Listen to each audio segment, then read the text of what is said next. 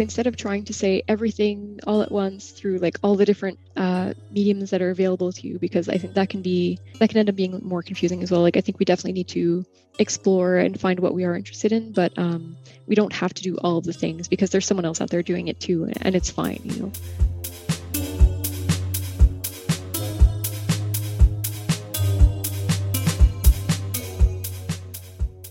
Welcome to the Flying Fruit Bowl, a platform dedicated to the discussion and exploration of art and the creative process. I'm your host, Aaron. And today's episode is the first part of a two-part conversation with the amazing artist, Crystel Pereira. Crystel is a fine artist based in Montreal, Canada, whose work examines our relationship to the landscape around us. Exploring themes such as climate change, Crystel often uses oil paints to depict scenes that show us how we are changing and damaging the world we live in. I'll start where I start with everybody. So just tell us a little bit about yourself and how you became an artist. Sure.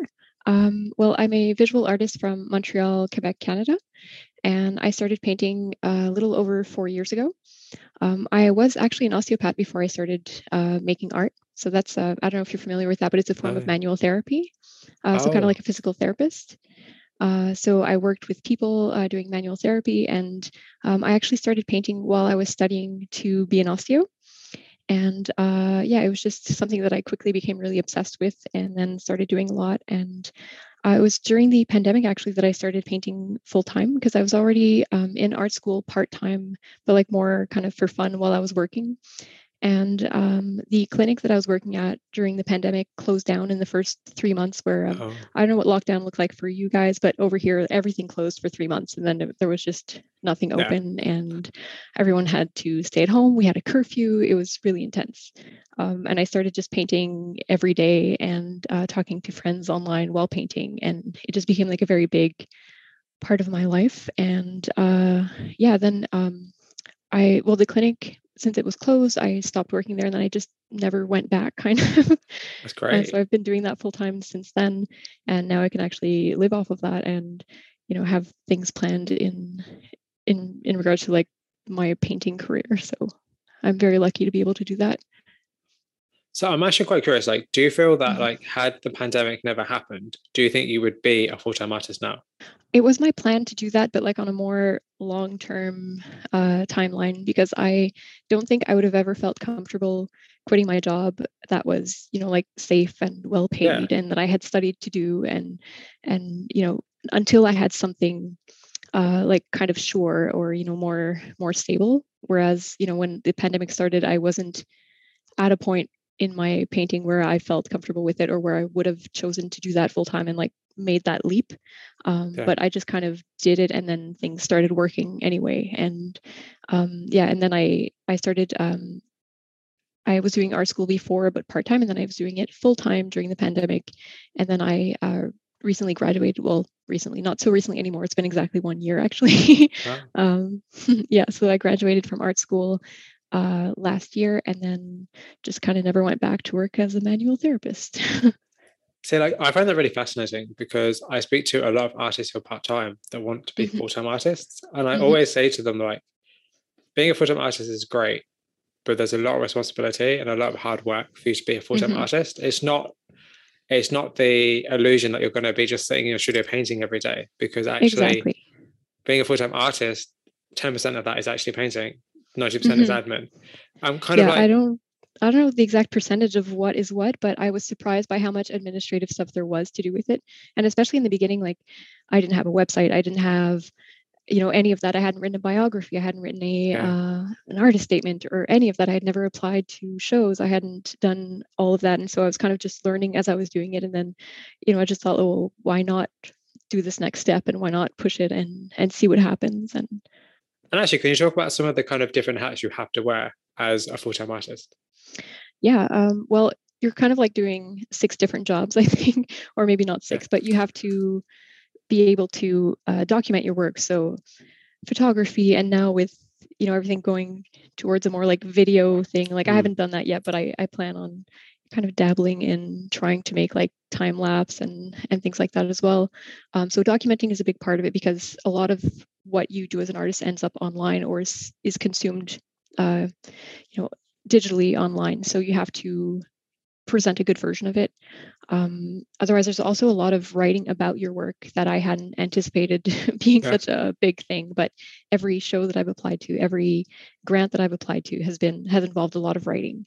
For example, currently I have a grant that allows me to just paint full time and do a lot of research and creation. But for that, I had to write a 15-page document with a budget, a timeline, biography, a complete description of the project that I wanted to do. So even before you start painting, before you start any of that, you have to apply for this, and then you have to already have written out what you plan on doing with it and how you're going to go about doing it. So there's definitely a lot more planning, especially for someone who's more like last minute and who doesn't necessarily, plan projects 6 months in advance, because you have to for these sorts of things. You have to write it up, and you can't submit it like the day before the deadline, because you won't get an answer for 4 months. So depending on if you do get a positive answer, then you're going to get those funds and you're going to be able to start the project. But you have to definitely plan a lot more in advance. See, that's crazy. But that's also really interesting, because at some point in the future, probably the very far future, like doing kind of like grants, giving artists grants is something that I would love to do. I think it'd be so helpful, because I think any kind of money that kind of goes into the arts is going to be the best thing ever. So I'm actually really intrigued with that concept. It's something that I've been thinking about. Don't know what I'm thinking about now, I don't have the finances, but it's something that I would love to do in the future, because I think, if you could pay like an artist rent for a year, something like that, I think that would be super beneficial to like help them create. Because I think the biggest obstacle for artists is time. Like, you need the time to create. And I guess a good question from that would be like, what is the biggest challenge of being an artist for you? I think there's a lot of different ones, and I think according to the artist's personality, they're going to take up more or less space for them in terms of being obstacles. But definitely time, money, space, and otherwise just more believing in what you do and believing in yourself and persevering with it as well, because it's easy to doubt what you're doing, especially when we have access to see so much interesting art online, and we could just access it and just see like all this amazing stuff, and we get to feel like everything's been done, or everything's been done better by someone else. So why am I doing it? And so I think just like having that confidence of knowing, like, even if you made a terrible painting today and the day before and the day before that, and you feel like you're not confident with your stuff, like just knowing that if you keep at it for a certain number of years, that you will get to a point with it where you're satisfied with it. But like, I can't say that I'm there yet with my work in terms of like being satisfied with it, but I know that if I stick with it and keep working towards it, I will get to that point. So I think that was the hardest part for me, to like overcome those temporary like feelings of I don't like my work, or even within the same painting, even if I end up liking the end result, there's always an ugly stage of a painting where you're applying things and you're like, what am I doing with my life? This is horrible. Like, I'm so glad no one is seeing this right now. And then you just have to push through that and get to a point where you're like, okay, it wasn't so bad. I had to like set the stage for this painting to become what it is later on. But there's always that stage where you're just like, well, I should become a plumber, Oh, that's my life every day. I'm always like, what am I doing with my life? Why do I do this? Like, exactly. I think it's because being an artist is so uncertain, and there's no guarantee of anything. There's no guarantee your work will be seen by anybody. There's no guarantee people will like it. There's no guarantee of success. There's no guarantee of financial reward. There's just no guarantee, which is actually why I like talking to artists. Somebody asked me this the other day. I should probably know who to ask me, because I can't remember. But somebody asked me the other day, like, why do I like talking to artists? And I said, because the career is so, that's it. Mark Thompson, a really cool artist. I'll send you his work if you don't know his work already. That's who asked me. Yeah. Because we had a Zoom call. How did I forget that? But he asked me, like, why do I interview artists? And I said, because art is so uncertain. And I feel like art's so important and it's around us everywhere. But I feel like for me, I don't see people really promoting it as much as it should be promoted, in my opinion. And I'm kind of just actually curious, like, do you think that society undervalues art? Before I answer that, I'd like to go back on like the uncertainty part of it, because I think that's definitely a huge part of it. And like, there's, like navigating in all this uncertainty is liberating, but also terrifying, because anything can be done, anything is possible. And so you have to choose what you do, and then you have to do it. And so there's like a big part of already like going back to like just creating what you want to do and navigating that uncertainty, and like the blank page being at once like liberating and terrifying. So that's something that I wanted to mention about that. And sorry, what was the other question? You said something about how, if art was undervalued.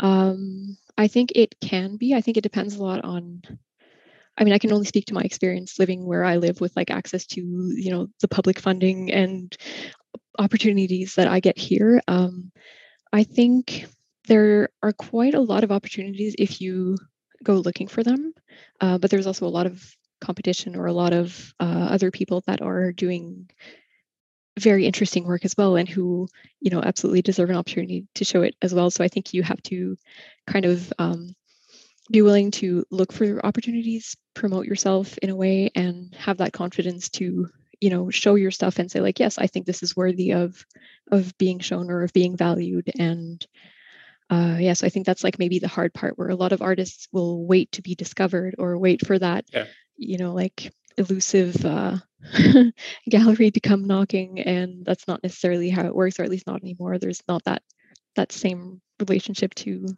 that anymore. I think, although we'll get into it much later, I think social media doesn't really help necessarily, because I feel like we all kind of think, or we always hope in the back of our minds that somehow we'll suddenly be discovered on social media and everything will increase in terms of our views and our likes and our followers, and that provide us loads of opportunities. When actually, you really have to make, as you said yourself, you really have to make the opportunities happen for yourself. And it's crazy to me because I know artists who are extremely like nose to the ground, have gallery shows all the time, always constantly working, yet their work still isn't seen by that many people. And it kind of makes me think that it's already about kind of like the way you show your work and how you come across and how you're perceived. And actually, a question for you now, which I was going to ask you much later, but now is probably the best way it fits into the conversation.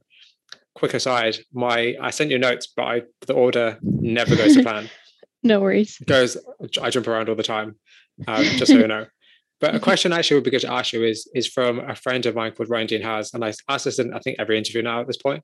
And we were talking ages ago about the idea of which is more important, the skill of the artist or the personality of the artist? I personally hope that it's more the skill of the artist, but I'm not sure. I think it's probably a combination of that. And I think a lot of, like the more traditional art world with galleries and all that is also based on the personality of the artist and who they know and their contacts and all that. But I think there has to be substance behind that. There has to be something worthy of looking at and talking about, and something that brings something as well, and not just like, oh, well, this person is very charismatic and knows the right people, so they're gonna succeed in this. Or at least I hope that's not like the entire answer, because I'm really not good at the whole like networking aspect of it. I wish I could just not do it and like send an actor into the world who does all that, and I just like stay in the shadows and paint. But unfortunately, that's not how it works. I do kind of wonder if there is a niche there where somebody could fill that gap. Because I feel like so many artists, and I feel bad because I always say so many artists, I always reference people I talk to, but I talk to a lot of artists every day. But there's a kind of case of like, so many artists want to do the same thing. Like people don't want to have to promote themselves. They don't want to have to attend gallery shows necessarily. They don't want to have to post on social media necessarily. They don't have to necessarily be out in the limelight. They want to just be in their studios, in their houses, creating work and kind of just, actually focusing on their craft, not the 90% of the admin. And I'm kind of wondering, like, maybe there's a niche there for someone to fill that gap, or maybe like some kind of artist manager role could be filled. I don't know. Yeah, well, I know that there are artist managers, but I don't think, like, what I had in mind was, I wish that there was like, maybe it could be an art performance, but like an actor who would pretend to be me and go to all of these events and be very charismatic and meet people and pretend it's their work and talk about it, and I would coach them. But yeah. But I do know there are artist managers, but they won't do this. Hey, you could hire someone to do that. It could work. Yeah. In the right way, it could actually work. Or it could just be a sense of like, maybe figuring out how you're comfortable talking about your work and the way in which you want your work to be seen, and kind of have your work displayed somewhere where you feel comfortable enough to talk about it. That you're true. That you don't feel kind of like that you have to have somebody else to replace you. Because at the end of the day, like, we want to hear from you. You're the one who creates it. Yeah, exactly. And like I say this, but I really sincerely enjoyed, for example, at my exhibition, speaking to everyone who was there and, seeing their reaction to my work, and just, watching them walk around the room and look at things and seeing how they engage with the art as well. And that's something that I would lose if I was just like a recluse, getting progressively weirder, staying alone at home and like petting my cats, Although that just sounds like the ideal life, I'm not going to lie. I'm just like, can I just sit in my room, drink tea, eat biscuits, and just talk to artists? Can I do that in my life? That'd be perfect. One can hope. Yeah. Right. Well, so I actually wanted to kind of go back slightly to the idea of art education, because as you just said, you graduated last year. Congratulations on that. That is absolutely Thank wonderful. you. But I just wanted to know, like, what was your experience of art education like? And is it something that you would suggest or recommend to the artists? Well, I think everyone's experience with that is going to be different. And I'm very lucky to live in a province where art education is very inexpensive, or education in general is very inexpensive. So it wasn't like a big deal for me to go back to school and to do a bachelor's degree, because it wasn't costing me, for example, $100,000 like it would in the US, or I'm not sure what the education system is like in the UK, but I'm assuming it would be a little bit more costly as well. It cost you about £10,000 maybe. Okay, so not as bad as No, 100,000, but still, it's not no, 100,000. No, like no. if that was the case, nobody would ever have any education ever here. No, well, I definitely wouldn't if that had been the case. But yeah, given that it was like such a low risk decision, it was definitely easier for me to take that decision and to go there.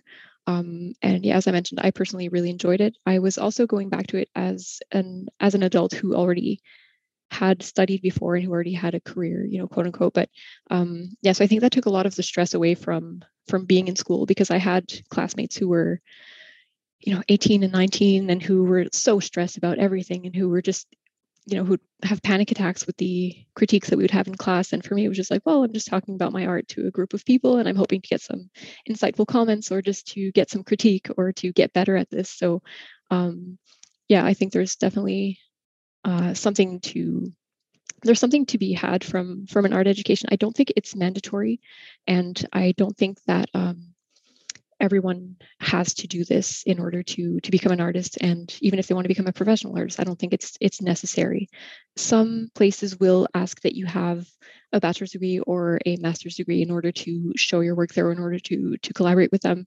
But that's pretty rare, I find, from applying to different things. I've seen like a couple of places that ask this, but not all that many. And I think that ultimately we're all kind of self-taught in a way, because even within a specific framework or structure, you're only going to learn to the extent that you're curious and willing to learn. And no one is ever really self-taught anyway. It's just always like a combination of where you get your sources. And with access to the internet nowadays, you can have so much interesting information, like in terms of mediums, or in terms of just learning anything that you want to learn about art. You can look it up. You will find videos of people showing you specific techniques or specific things. And, there's so many resources out there if you're willing to go out and look for them. So that's why I say that no one is self-taught. It's just a matter of like how you go get the information, how you integrate it, and what you do with it. Have you ever thought about teaching? I did teach actually all of last year. Yeah, I taught adults living with physical disabilities. Oh, wow. So it was a really fun experience. I had, it was a very small group, though. I think it was about 6 students. Okay. And so it was nice, because I got to know everyone really intimately, because it was a class over a 1-year period where we would see each other every week. Yeah, and I really enjoyed that. Would you ever consider doing like a Skillshare course or something like that? Perhaps, but I think I would have to feel like I developed something unique or specific that I would be able to bring, because I think there's already a lot of good teachers out there, and there's already a lot of good courses that'll teach you.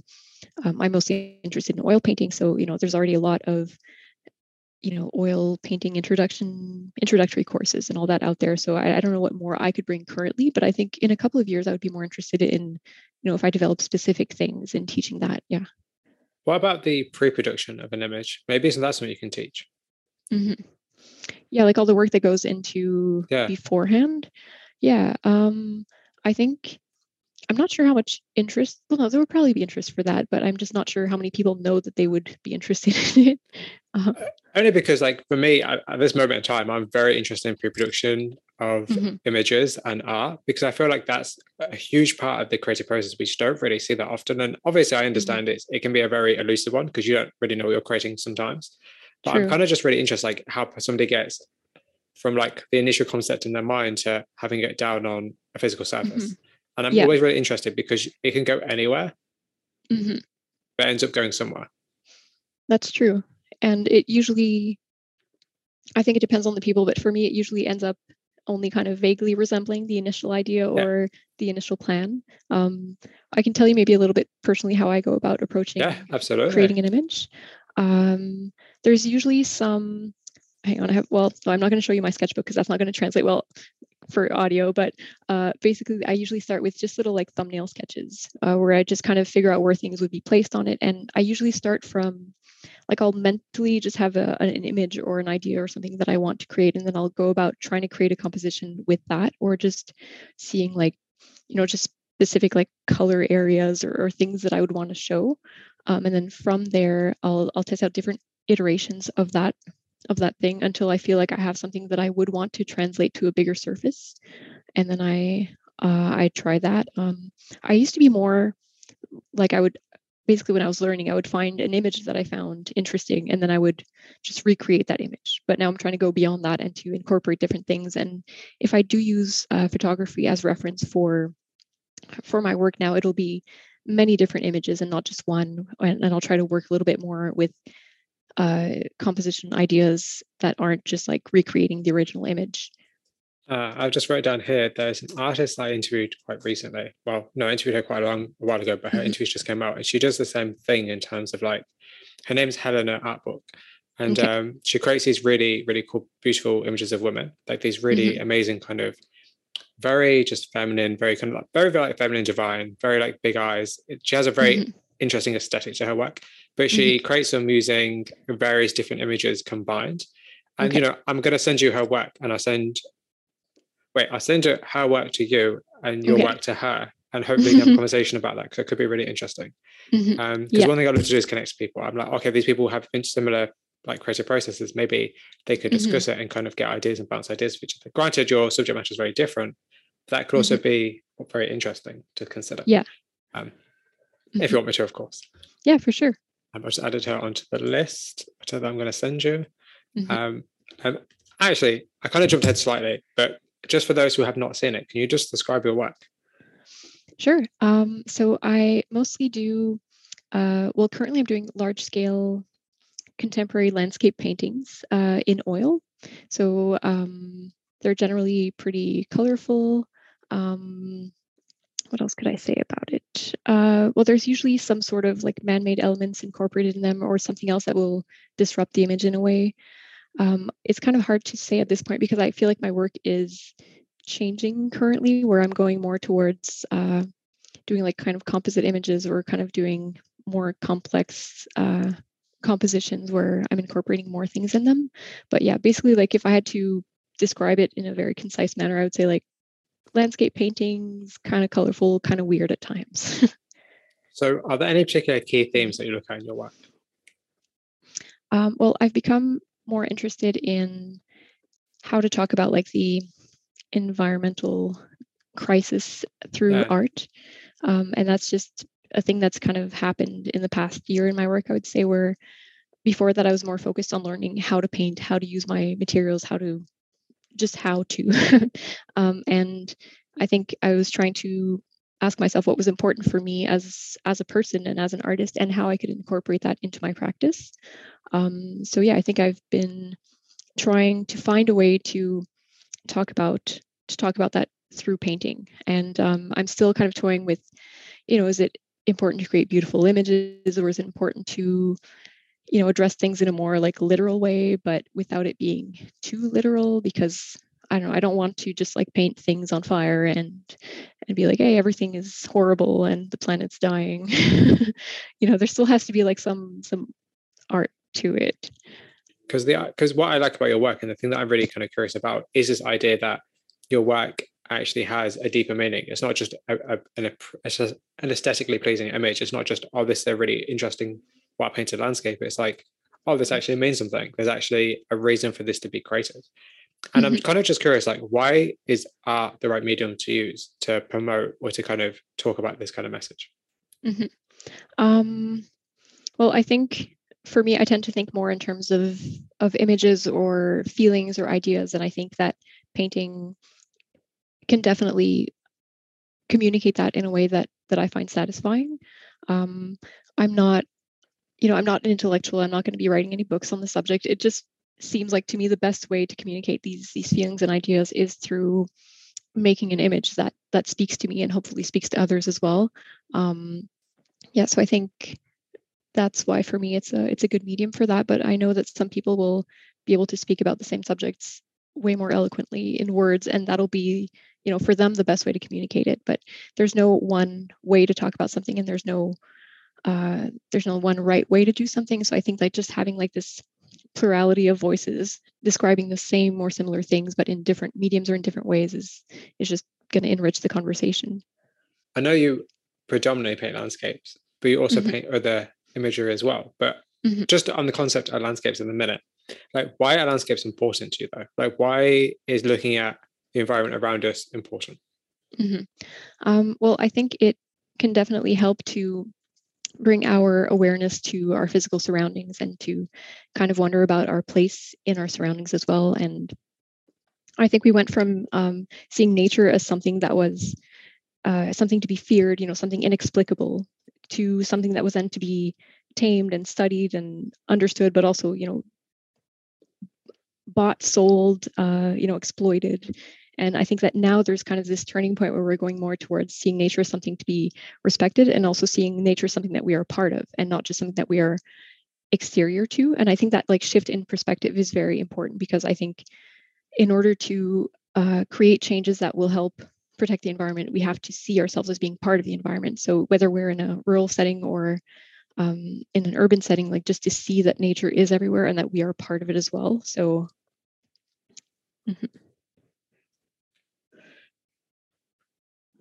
So that's actually a really interesting point, because you just said that about buying and selling like nature. And I've just wrote down here, land is a commodity. And it's like, that's a concept that obviously I'm very aware of, but it's not that I haven't really thought about.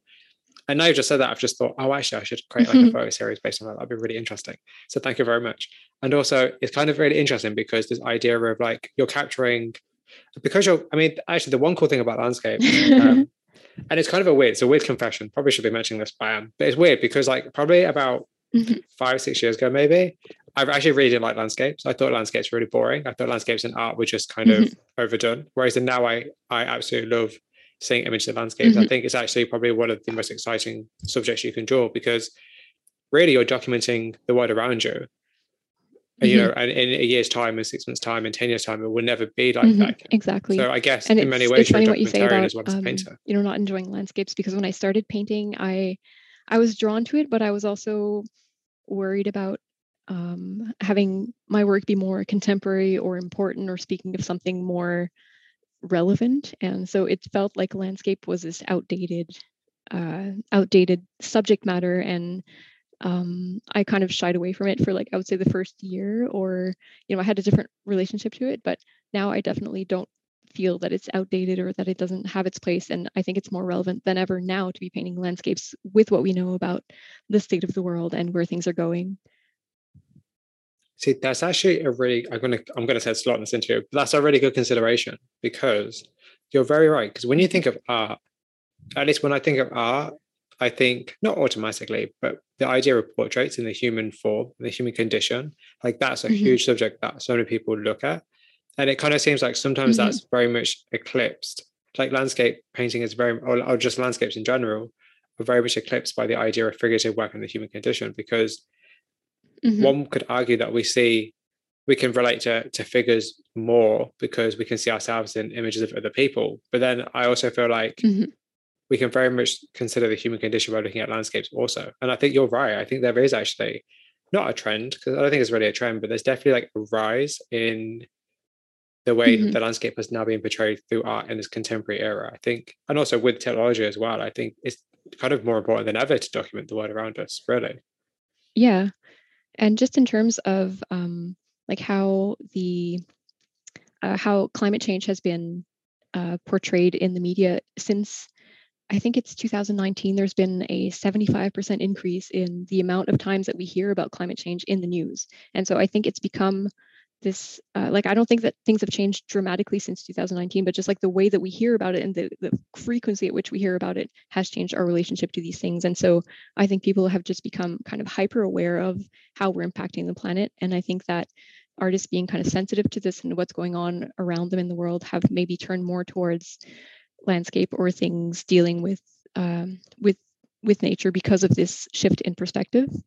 I actually kind of wanted to ask the question then, and it's not something I put on the notes, I've just typed it up, but the idea of like, if your work is about something like climate change or kind of just the economy, like how do you kind of make sure that your work is presented as authentic rather than kind of jumping on a trend? Well, I think that will have a lot to do with your intention. I think that, no matter how much we pile things on top of our intention, like it still shows through in the end product. So if you're coming from a place of like sincerely wanting to express something about these questions, I think that's going to come through.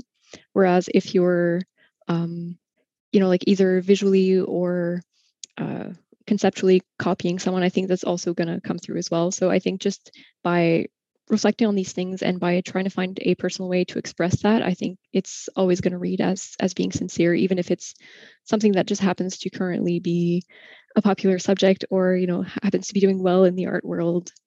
But do you think that it'll be noticed? Let's say you jump on a trend of what's trendy at the minute. Let's say AI art, for instance, which is currently quite trendy. Like, let's say you jumped on that trend. Do you think that other artists will understand that you're jumping on a trend, or do you think the general public will understand you're jumping on a trend? I'm not sure about that. It's kind of hard to say. Like, I feel it could be interpreted either way, but I think if you get to a certain point as an artist where you have a certain voice or style, no matter the way that you interpret it afterwards, it's still going to show through in that. So maybe that's a part of the answer, but I'm not sure. I personally have just been kind of going towards things that I'm interested in and trying to go as far as I can in that. So it's hard for me to speak to trends exactly because I just feel like I've been on this journey of like trying to find what exactly I want to do and what I want to say with my art. And I feel like I'm, at the beginning of discovering what it is, and I'm just pursuing that. So I haven't been too concerned with how it comes across or how it's perceived, but I know that, it is viewed and perceived in a certain way, but I don't have control over that either way. So I think I'm just going to try to be as honest as I can with it and try to push as far as I can with my personal vision and, let other people perceive it the way that they will, because I can't control that. And how hard is it to actually kind of find your artistic voice? Well, I think that it varies a lot. Like some people start out and they already have a very specific either style or message or something that's like super visible in their work or super present. That wasn't the case for me. I feel like I started from a place of just wanting to know how to use my tools and like wanting to experiment with a lot of things. And so I feel like I did a lot of different, very disparate things at first where it was not clear to me or probably to others where I was going with it. And that was fine too. Like you have to let yourself explore things at first and go through all those, phases or experiments. And, like I went through a little portrait phase and it just helped me realize that I don't care for portraits. And I can appreciate people who do it well, but I personally have no interest in doing this or like working with the human figure. A lot of people think that because I was a manual therapist and because I studied anatomy for 6 years that I'm going to have an interest towards this or that I'll have a certain facility with that in art. But in honesty, I have no interest in that whatsoever. Like it's just, if anything, it has made me less interested in this as a subject or as a that's really fascinating though, I think, because it's kind of like, you're right, people would assume that you're going to be a certain way or be disposed to a certain way, but you're not. And I think that's kind of interesting because that means you look at your work very much from, and I liked what you said earlier actually, in terms of like you're creating for yourself. Because I think it can be very, very easy to get caught up in creating work for other people. And I think, like, again, we'll talk about this later, but social media also plays a huge role in that in terms of like, feeling like you have to pander to the algorithm or you have to create work that is going to be shareable or is going to be popular. And I'm kind of just curious, like, how do you know that your work is genuinely yours? Well, I think it's just a feeling that you have where you're satisfied with a piece, regardless of how it's received or how it's interpreted. I think it's just like this feeling of having succeeded in depicting something that's important to you. And I think that by going into something that's really deeply personal, that we get to reach something that is universal in the way that it can Yeah. impact people. But I think that by trying to go universal, you will never find the personal, and that you won't even get the universal, because you're just going to be trying to jump on trends. But if there's a trend, it means that it's already there and you're kind of hopping onto it late because it's already visible and you see it, and then you try to emulate it or jump on that, if you will. Whereas if you're just kind of following your little inner thread, and like, no matter how tangled it can be, you're still following something that makes sense and that has like uh well, for lack of a better word, a thread. Yeah. And so you're still following this thing that makes sense, just even if it doesn't make sense exteriorly to you, it makes sense. And there's going to be something that you're going to find at throughout the process, and hopefully at the end as well, but mostly like throughout the process. So I want to talk to you about different mediums because you're predominantly a painter, but you also dabble with sculpture and three-dimensional work. So what kind Mhm. of led to you figuring out these are kind of the mediums that you like to explore? Well, I started with oil painting because I had always been fascinated with it. And when I went to museums, it was always the things that I was drawn to. And so I started with that. And I feel like I, hit upon the right medium when I started, because I really love it. And I've tried other things since, and I just always tend to go back to oil painting. But in terms of the 3D work that I've been doing lately, that was, it was I was doing that in order to create a body of work in paint as well. So it wasn't sculpture for sculpture's sake.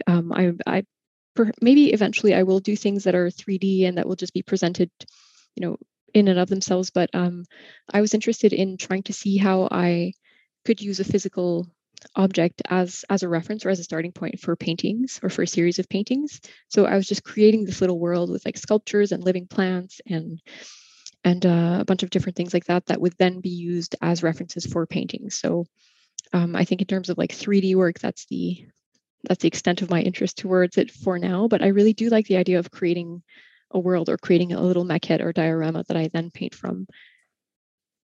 Yeah, because you posted a while back, it was like this three-dimensional piece of work, and it had like the sides, and it had like Hmm. different sides, and I was really amazed by it because I hadn't seen anything like it. And not Hmm. just that, it's fascinating because, as you've just said, like being an artist is to create your own world, and it's Hmm. really interesting when you take the world you've created and put it into the world we exist in. There's Hmm. something really kind of intriguing about the idea of displacement and this idea of like reality, I guess, for lack of a better word. Hmm. And I love to always ask artists in every interview about reality. And it's kind of like, so do you consider do you consider the reality in the work you create to be of the world we live in, or is it its own reality that you're creating? Hmm. I think it varies quite a bit, but like if you think of the painter as a narrator, in realistic paintings, we will kind of assume that the narrator is telling us something that is real or that exists or is pointing to something real. But in my recent exhibition, I was toying with the idea of being an unreliable narrator. I don't know if you're familiar with the concept, but like in literature or in cinema, it's a basically like a narrator that is telling you something, but you're not sure if you can trust them. You're not sure if they're really telling you the truth or if they're just kind of leading you along into something that doesn't exist. So I wanted to create a body of work where I was the narrator, but the people looking at my work couldn't really be sure if what I was telling them was true or not, because I was painting things that were real, but that were kind of really off in the scale, or that had something a little strange or worrying in it. And yes, I was interested in doing that. And this is disturbing strangeness. Yeah, exactly. Hmm. So I actually wanted to ask about the title. I'm assuming you saw the question or like the Yeah. kind of the thing I wrote. So like, where did the title come from? And kind of like, is the title, because I wrote here, like disturbing strangeness, as in, do you mean like, are you disturbing the idea of strangeness, or is the strangeness disturbing? Because I Hmm. really love the ambiguity in the title. I think it's so interesting. Hmm. Well, it's from actually the German word unheimlich, Oh, that I'm not pronouncing correctly, but anyway, it means like disturbing strangeness or inquiétante étrangeté in French. So it's the feeling that something is at once familiar and strange. So this experience of something as kind of mysterious, but also creepy, but also familiar. So, for example, if you're walking into your childhood bedroom and it feels very familiar, but then there's like certain elements that you don't recognize and something starts to feel strange. Um, so it's kind of a thing that is familiar, but also unsettling. So I was trying to create a world where things were familiar because it was elements that you are familiar with, like for example, mushrooms, plants, a bulldozer, like different little toy trucks that were in the landscape as well, but just in ways that made no sense whatsoever. Like the scale was super off for all of these things, and they shouldn't really necessarily be interacting in the same image, but they were able to interact because I created this physical world in which they all coexisted, but just in a kind of strange way. That's so fascinating. And this whole kind of idea of it's almost in a way, even though it's not quite, it's almost adjacent to, I'd say, like the idea of liminal space and the idea like you're going somewhere where you kind of vaguely know, but also you have no idea what it is. And also the sense of like deja vu, where you're Yeah. experiencing something that you feel like you've been there before, but you haven't. Yeah, I think deja vu is a form of unheimlich, or like perfect, uncanny. Yeah, but there's also the jamais vu, which is which literally would mean never seen.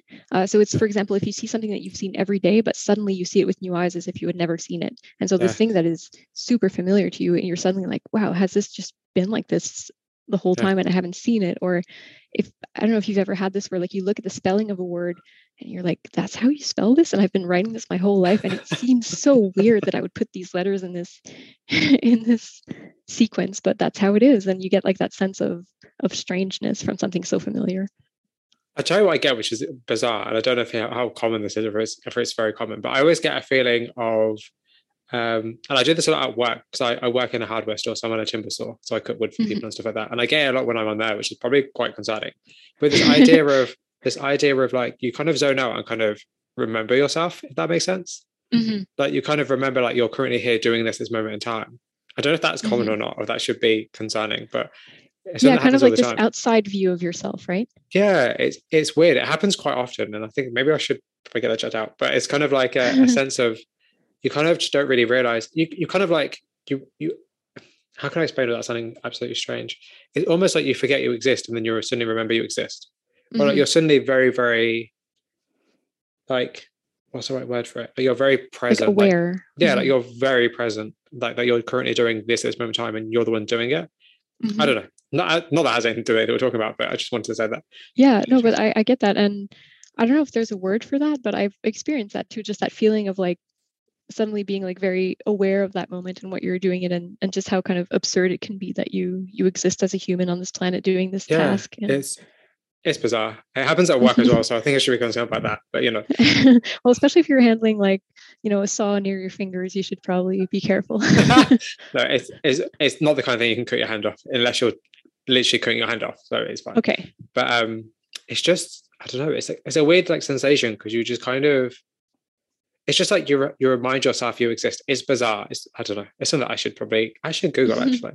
The sense of displacement, I think. Absolutely. I mean, who needs doctors when we've got Google now? Who needs anything when we've got Google nowadays? Really. I was going to say who needs parents, but I mean, that's a whole different matter. So actually, I want to kind of go back slightly and kind of ask you, like, what do you look for in a landscape when you're painting? Well, in terms of like purely aesthetic concerns, there's definitely, like a specific composition or like certain lines or things that will lead you into it, or just create something that's compositionally interesting. Otherwise, maybe a color palette. But I think these things happen kind of unconsciously when you're looking at a landscape, because for me, it's more like it'll strike me, or I'll feel something emotionally from it and then want to get into it. But then if I start to analyze why that particular thing was of interest to me, then I'll start realizing, okay, there's this nice contrast of light and dark values, or there's this nice composition, or there's like more formal aspects to it that like impact you in a way. And I think in terms of a painting as well, there's these things that act upon us in a more subtle way. Like we tend to credit colors for everything that a painting does for us, like emotionally, but I think that the value structure is going to be one of the main things that really draws you in, like how well you handle the light and darks and like the everything in between, and afterwards how you arrange the composition and how you place everything on there. And I'm still figuring all of that out, but I think I think I've realized lately that that's one of the things that really draws you to something and kind of captivates you. And it's, afterwards that the details come in. But I think if you start to think of an image in terms of the details first, and then you neglect like the composition and the values and all that, like that makes for a kind of poor image in the end. But so I think that But also, I don't know, like landscapes for me were definitely something where, at first it was related to, like you get somewhere at the end of a hike and there's this like beautiful view and you're in front of it and then you feel kind of apart from it and you want to like hang on to it. Yeah. So I think there's like a part of landscape painting that like wants to hang on to the feeling of that moment, or like the something, that can't really be put into words when you're in front of like these vast expanses or in front of something specific like that. So why is that about like wide open spaces? Do you think that you're intrigued by? I'm not sure. Well, I think it comes back to like our relationship to nature and trying to see myself as part of it and not exterior to it. So, like something, I think wide open spaces are more, it's easier to feel like you're part of something bigger if you're in those spaces and you like really let yourself feel the moment in that. But it's also interesting because I always feel like if I go to the seaside, for instance, and I look at the ocean, I always feel very Mm-hmm. small as well. It makes you kind of Yeah. rethink about your own life in terms of like the Mm-hmm. fact that you're, really ironically like a drop in the ocean. Like, your life is so tiny.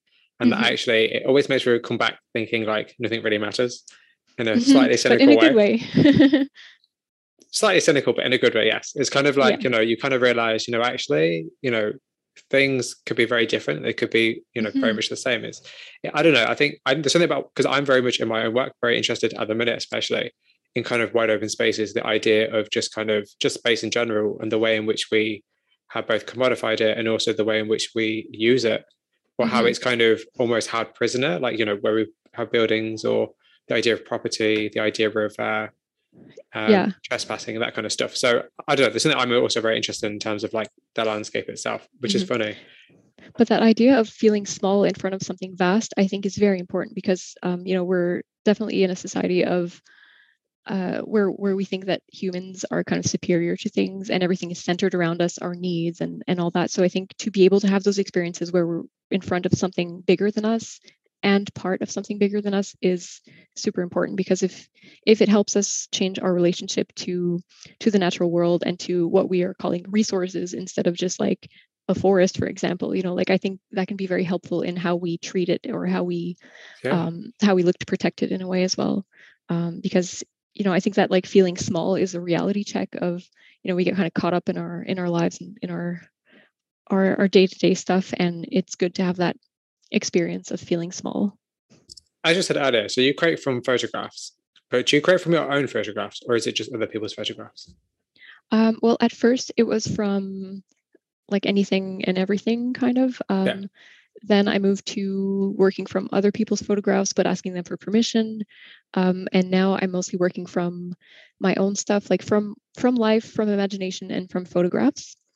But actually, in 2 weeks, I'm moving out of the city and into a more rural setting. So I think I'm going to be working more from life and from like my own imagery or from like the view from my future studio. That's amazing. Are you excited Hmm. about it? I'm so excited. Yeah, it's honestly hard to focus on anything else because it's in exactly 2 weeks today. So it's yeah, I'm very excited about it. So I wanted to ask you based on the idea of using photographs, and I don't think I put this question in the notes, so I apologize if it throws you. No worries. But what does a painting do that a photograph doesn't? Well, I think we've moved away from the idea of a painting needing to represent something realistically. I think that's something that, the advent of photography liberated painting in a way because it no longer had to serve the purpose of showing something realistically. So I think that painting now is just free to do whatever it wants. And so you can represent something very realistically, even in like a photorealistic manner if you choose. But you can also just go get really weird with it and do whatever you want and it's fine. And so I think that paintings can give more of a emotional response to a thing instead of just like a physical reproduction of it as well. See, that's a really great response to that question. Because when I ask a lot of people that question, they're a bit like, and that's a really, really good answer, actually. And as somebody who does photography, I actually really appreciate that response. And I think it's actually it's very well considered, I must say. I'm actually very impressed with that response. Nice. Well, even photography, I don't think has nowadays like that responsibility towards realism. Like I Oh, think of course, that yeah. there's a lot of abstract photography, or there's a lot of photography that's more atmospheric or more, looking to to show a specific atmosphere, vibe, or whatever you want to call it, where it's not like just showing of a thing. It can be like very free as well. Oh, absolutely. But that's just a good way of considering. Because I'm just always curious, like why you would paint an image when you have the photograph in front of you. That's that's kind of where that question lies. Yeah. That's really. Well, yeah, it's true. It's a good question because there's definitely a lot more time involved in creating a painting than in, clicking on a button in order to take a photo. Like I know it's more complicated than that for, I know, of course, yeah. For but photography. Yes. Of course, I don't mean to no, to downplay it, but it's fun.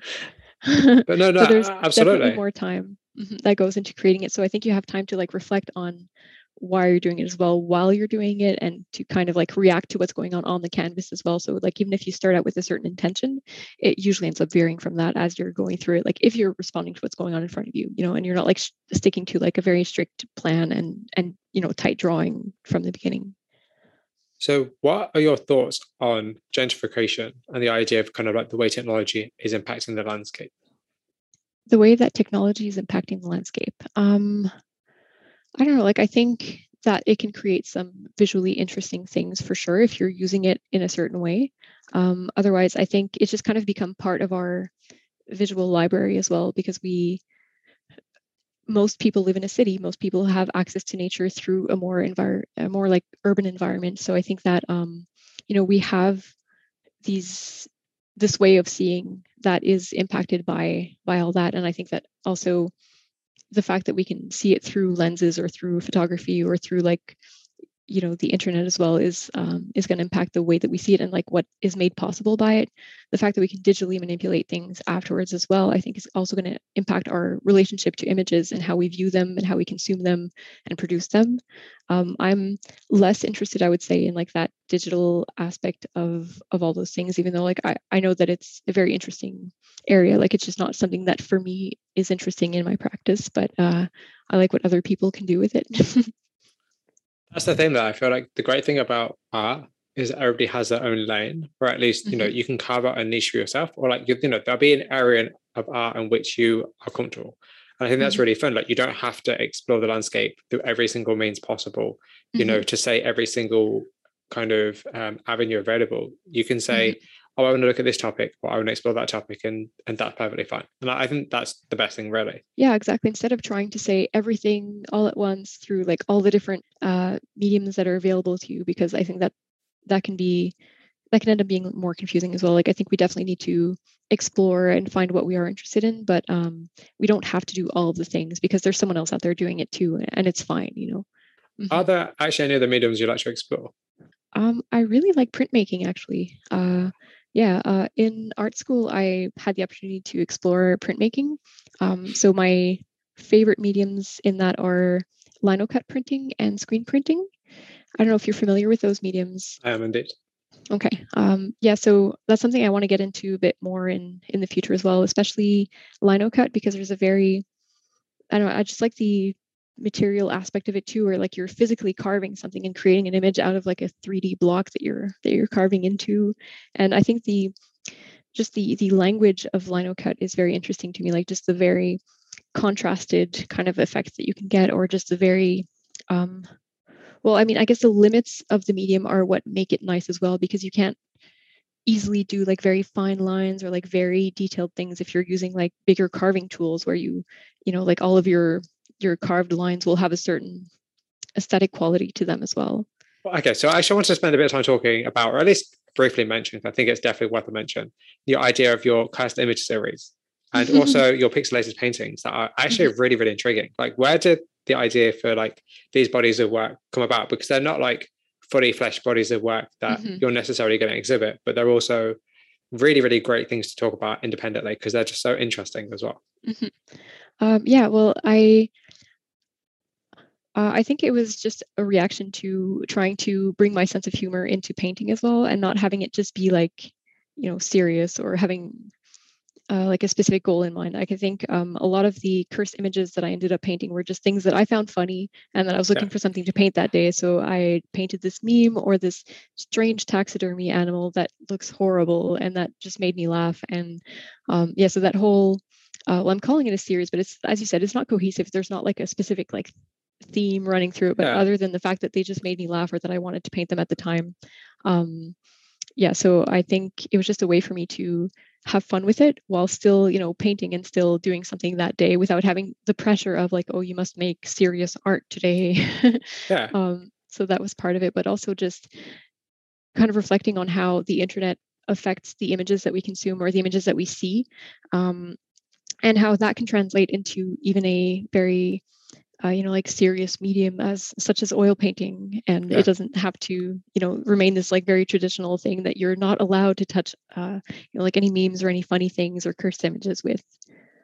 Yeah, because especially like the Furbies, which are funny because it's very Mm-hmm. nostalgic. They're very much a throwback, and it's. Yeah. I saw them and I was like, these are absolutely great, and I sent some to my brother because I was like, he would love this. So it's kind of interesting Mm-hmm. how you kind of tap into the whole idea of nostalgia or the idea of like kind of imagery that's more universal, but at the same time, Mm-hmm. it's just like as you said, it's not super serious. It's not like, oh, these have to be perfect. It's a case of just Mm-hmm. being like, it's Yeah. almost like practice, I guess, in a way. Exactly. And like those first four Furbies that I painted, I did them in one day. It was Wow. sometime like early pandemic. And I was just working on four at the same time. And then I finished them. And I was talking to artist friends as well while painting. And then I I posted them, and I did not expect people to react to them or to like want them or anything. I just thought like, Yeah. this is going to go to the bottom of the drawer and that's fine. And I had fun today, so it's cool. But I was surprised by how many people wanted them and contacted me and reacted to them and were just like, I must have this Furby. This like reminds me so much of the Furby I had when I was growing up. And Yeah. then I had Furby commissions. Like I could be a full-time Furby painter if I wanted to, because I had so many requests for people who were like, That's amazing. please paint my Furby. And then I discovered that there was this whole community of people who, like, for example, I think, well, I now created a separate Instagram account where I post Yeah. these sorts of things just to kind of have like a more, like coherent thing. But that account is called Important Paintings because I'm not being sarcastic at all. Absolutely. No, but yeah, so the amount of people that contacted me on that Instagram and were like, please paint my Furby and everything. And then I started realizing that like all of their Instagram handles were like, Furby this, Furby that, or like, I love my Furby, or whatever. So there's a lot of people, and I didn't know that this whole like community existed of people who still collect them or like who Yeah. modify them and have like personalized Furbies. And there's like so many of them. Have you ever heard? I'm assuming you have nowadays, but have you ever heard of long Furbies? Yeah. Yes, I actually brought my brother one for his birthday because they're great. They're like the best. They're so funny. But yeah, it's like I can imagine that's actually a really funny idea. Actually, that the fact that see, actually, what I really love about that is that you just took something that you were just like, cool, I'll just paint this every day, not seriously at all, and it could have became very much a very serious full time business for you. Exactly. Like I feel like that's a good lesson for people to kind of remember. Like not everything you do has to be done with seriousness in mind when you start, Mm-hmm. because you never know how it's going to develop when people see it. Exactly. And I think in terms of like learning to paint, if you give yourself these moments of, I'm going to paint this like bad taxidermy fail that looks absolutely ridiculous. And that's what I'm going to do today. And it's fine. It doesn't have to be serious. And I think it also takes away some of that pressure of having to make a good painting that I think we feel when we're starting out, or when we want to learn and when we want to kind of prove to ourselves that we can paint, or we want to go along that route. So yeah, I think allowing yourselves to just explore an idea and not having any expectations for it is very important as well, like regardless of where you are in the process, but especially at first, because I think there's a lot of pressure at first to like already know who you are as an artist and Yeah, to already do that. And I think that's ridiculous. Like you wouldn't, if you're learning an instrument, for example, if you're learning guitar, we're not going to give you a guitar and tell you like express yourself and like already show us who you are as a musician. It's just going to be like learn the basics, do some covers, like learn some theory, and like learn how to use your instrument. yeah, And then eventually you're going to have a voice or a style, but it's not going to be right away. And there's not going to be that pressure of like you must know who you are as a musician right away. But I think that in visual art there is that sort of notion of you okay. have to have your voice already, and like I think that's really absurd. So you said earlier that obviously you're still very much in the process of learning, or very much in the process of finding yourself. But like, do you feel like you have a style? Maybe more and more, but I don't feel like, there's a lot of artists that I like or follow or admire who I don't have to see their name to know that they painted something, like I can right away tell that it's them. I personally don't feel that I have that yet. I still think that I'm figuring things out and like going more and more towards what I want. But I think a style doesn't necessarily just have to be like in the paint handling or in like how you handle your medium, but it can also be in the subject matter, the palette, or in what you have to say about it as well. So I think it's like a very it's more of a complex thing than just like stylistic choices or voices. But yeah, no, I don't think yet that I do, but hopefully soon. Because I feel like there's always a pressure, and I know, as you've just commented on, there's always a pressure for an artist to have a style or to kind of, as you said earlier, like kind of know who they want to be as an artist. And I kind of feel like that, like many times, that becomes kind of like the undoing of an artist because they're Mm-hmm. so busy trying to find a style, or they're so busy focusing on style, they actually forego kind of like the deeper meanings of their work or what their work is about or why they're even creating in the first place. And I'm, True. I'm kind of actually curious, just in your own opinion of like your work so far, like how have you made sure that you're creating the work that you want to create as well as creating work that is going to sell? Because obviously Mm-hmm. commodification and business always also has to come into the mix because you want to make money. Mm-hmm. Well, first of all, I just want to say that style is also a matter of choice. So if, for example, I had realized that, the Furby paintings sell really well, and they do, I could have just decided to only do Furby paintings, and that could have been my, quote unquote style. But I think that for me, that wasn't, the route that I wanted to go. And it just felt like I had other things that I wanted to say that weren't this. So I think that it's partly the choices you make, but also like what we call style is just a kind of combination of the time that you spend developing something. It's also an expression of your taste. So depending on what you like, that's going to find its way into what you create. So taste isn't something that you can necessarily change all that much, because I think you have like a certain taste or something that you like in art that you will seek to express, like even unconsciously.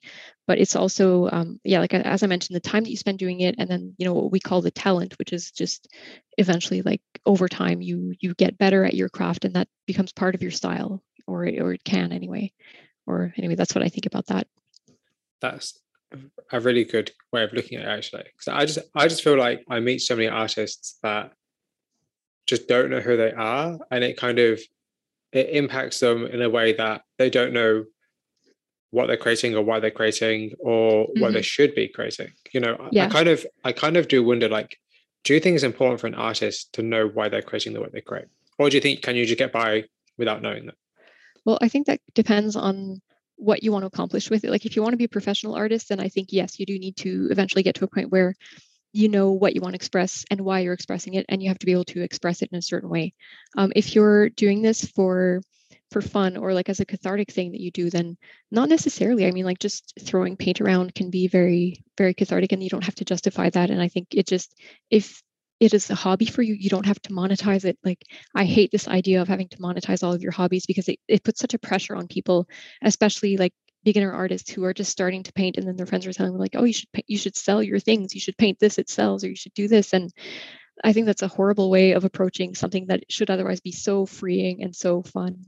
And yeah, so I think that's a big part of it too. And you asked earlier about commodification, and I think that that's a part of it as well. Like not seeing your art as something that can be commodified right away, or like, or maybe one day it will be your job and you will have to commodify it in a way and sell it, but that shouldn't be your main starting point, especially if you're learning to paint. Like just learn to paint, have fun with it, and don't worry about painting as a product. Like just see it as a journey and as a thing that you're doing. And like you will create physical artwork, and then eventually you will have to find a way to like either paint over it, store it, throw it out, or sell it. But until then, just worry about like expressing things that you want and like learning, and it's fine.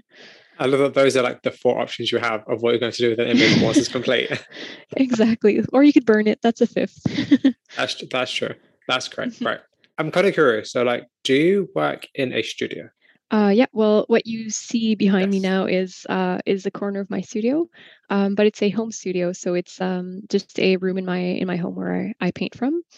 But as I mentioned a bit earlier, I'm moving in 2 weeks, but I'm still going to have a home studio at that point. It's really nice to have it be at home, because it's so convenient. Like if I want to start working, or if I just want to, prepare a panel for the next day, I can just go in and like do a quick like 10-minute thing, and then it's done, and I don't have to commute or do anything like that. However, I'm kind of jealous of people who have these like big like dirty studios where they can get like paint all over the place and like just destroy the floors. And I don't have that currently, but in my next place, I'm thinking of maybe setting up a studio in the basement where I'll be able to do like very messy stuff and then have another like painting area upstairs where I can, like look out the window and have fun and, do other things as well. So that's a really good, as I've said about 1,000 times already, that's like a really good consideration because Hmm. the space in which you create really donates the kind of work you create. And I Hmm. kind of feel like everybody always says they want more space, but I also feel like the fact that you have a home studio and you're using what you have says a lot Hmm. about your willingness as an artist to create work. Hmm. True. Yeah. And also, I think, well, as I mentioned, like since I started painting more seriously during the pandemic, it just made sense to have a home studio, and I'm lucky enough to have a room that I can use just for that as well. So, it feels more serious when you can come into the studio and like close the door and you don't like worry about bothering anyone because my the apartment I was living in before this when I started painting was I had a corner of the living room, so it was like I live with my boyfriend and he works from home as well. So he had another corner of the living room where he was working. So we were kind of sharing that space and like, trying to respect each other's like boundaries and all that while working in the same room and while, I was creating like toxic fumes and, and all these things that you really shouldn't be doing in your living room. But Hey, he's dating an artist. What does he expect at the end of the day? exactly. That's the sacrifice relationship that is. Hmm. So I'm kind of curious because two artists I spoke to, basically very early on, just at some point in this journey of the podcast, one Hmm. called Ellis King, the other called Mark Thompson, both incredible artists. I'll send you their work. Hmm. But one thing they said about working in a studio or working in a studio environment is the idea of loneliness. And I'm kind of curious, like, do you ever get lonely whilst working in your studio? And if so, how do you combat that? Hmm. Yeah, definitely. Well, when I was working towards my exhibition in the past couple of weeks, right before the deadline, I was definitely feeling lonely. And as much as I loved working on my projects, I had days where I was like, oh, I just want to go out and like see a human being, and Yeah. like I don't care which one. um, so it kind of got to like a really really weird stage. I think like more if you're doing it in a more balanced way and you're not spending like 10 hours a day in the studio right before like a big crunch, it's generally fine because you'll go out, you'll see friends, you'll like go for walks and see people or spend time with your family and all that. And it's just that towards the end, I had that moment where like I really had to finish things and I had a very specific deadline because my show got moved up a little bit. And I also had to make sure that my paintings were dry enough to be able to be transported to the gallery. So I Yes. had like to really finish things before a specific day, and I had like a timer where like I set my paintbrushes down at noon on a specific day, and that was like as far as I could go for them for the show. And yeah, so I felt like it was kind of alienating, but also kind of fun to like work in that like intensive environment because I usually am a bit more relaxed about painting where I'm not going to force myself to be all day in a studio if I'm feeling like I should be going outside that day or I should be like doing other things. I'm going to like really listen to what I need in terms of like social interactions, but like also outdoor time or whatever else. So I think it was fun to do that for a little while, but I couldn't do just that all the time in a very intensive way. And so I think Yeah. for me, the balance comes from like, having those moments where I do go outside or like, even if I plan on painting that day, but I really feel like I don't want to, or like I want to see people, I'll listen to that. So that's very important though, because I feel like it's very easy to fall into the habit of creating because you have to create. When at the end of the Hmm. day, it's like you're right. Like if you don't want to create, you could very much waste a whole day trying to force yourself to create. And actually, Hmm. that's just not what you want to do. It's the same as like, I guess being online. Like if you don't want to be online, just don't be online. Because otherwise, the things you're going to do online, you're just not going to do them well because you're not in the mindset or the mood to do it. So I think having that Exactly. self awareness and having that kind of the ability to be able to kind of control, like the self control, is I think that's actually a really good lesson for other people. Actually, Hmm. True. And on those days where you're going to want to be in the studio alone, like nothing will be able to stop you. You're just going yeah, to be like really happy to be there and like really intense, and you're not at all going to miss people and all that.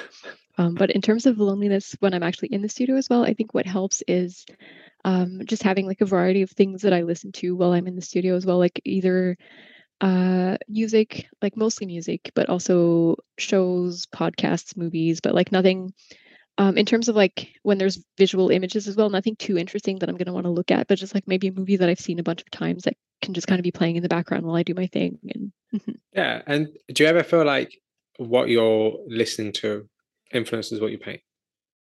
A little bit, like especially for music, if there's a very like upbeat kind of thing, I notice that I'm painting faster, or if it's like a little bit more mellow, then I'll kind of slow down a bit. But mostly what I find the interaction with music to be is that like, or not the interaction, but like the effect of it is that I'll be able to look at a painting of mine and like remember exactly what album I was listening to when I did a Wow. specific part. So that's really fun for me to be able to like remember those moments, or like remember that thing like in relation to like a part of an image as well. It like That's becomes integrated to it. That's fascinating because that's like the power of music. And I'm sure that's something I said in the last episode. I'm pretty sure it's the last episode. Um, might be the last episode, might be that's before. I can't remember.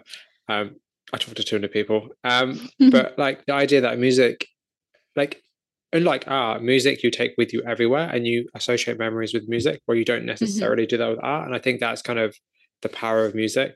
Because I was talking to, yes, the last person interviewed a really cool artist called Trails. I'm trying to remember, was it Trails? It was Trails. And we were talking about the idea of music. Yeah, because we're talking about music and listening to music. And this idea that like how music is very different to art. In the sense of like, yeah, you can take it with you and you form memories, whereas an art itself is almost as you said, like the memory of that time. Like that's really interesting how art can be a passageway into a moment of time for you as the artist, not just the viewer.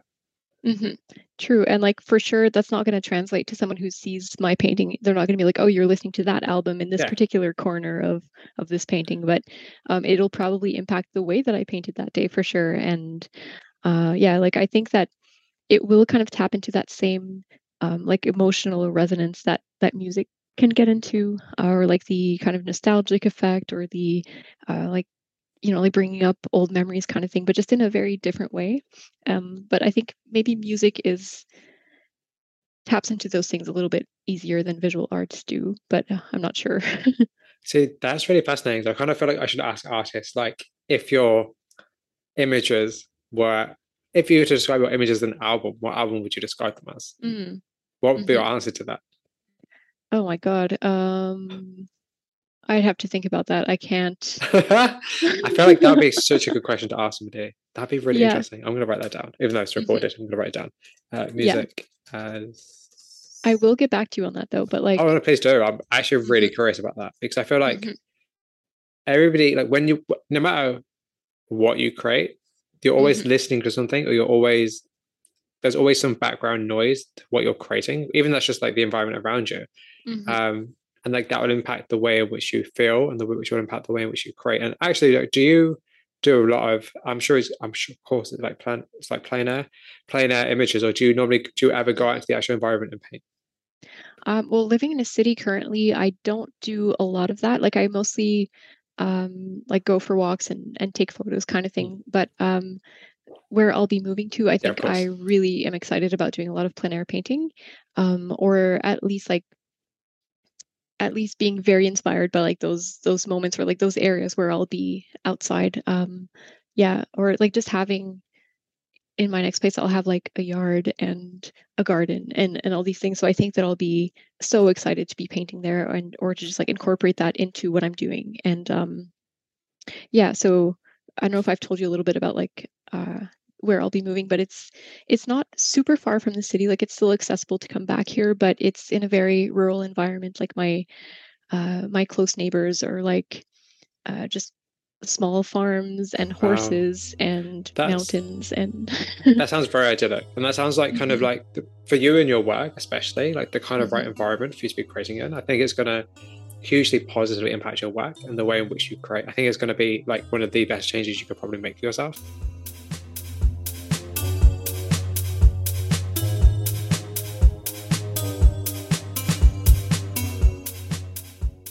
That concludes the first part of my conversation with Crystel Pereira. Thank you very much for listening. If you have any questions or comments about it, please send me an email at theflyingfruitbowl@gmail.com, or via social media sites such as Instagram and Twitter. The Flying Fruit Bowl podcast can now be found on a variety of sites such as Spotify, YouTube, or Apple Music. Please consider rating, reviewing, sharing, or subscribing on any of these platforms to help us spread the word. Also, please don't forget to check out theflyingfruitbowl.co.uk, for daily art inspiration, and if you're a creative, please get in touch for a chance to be featured or interviewed.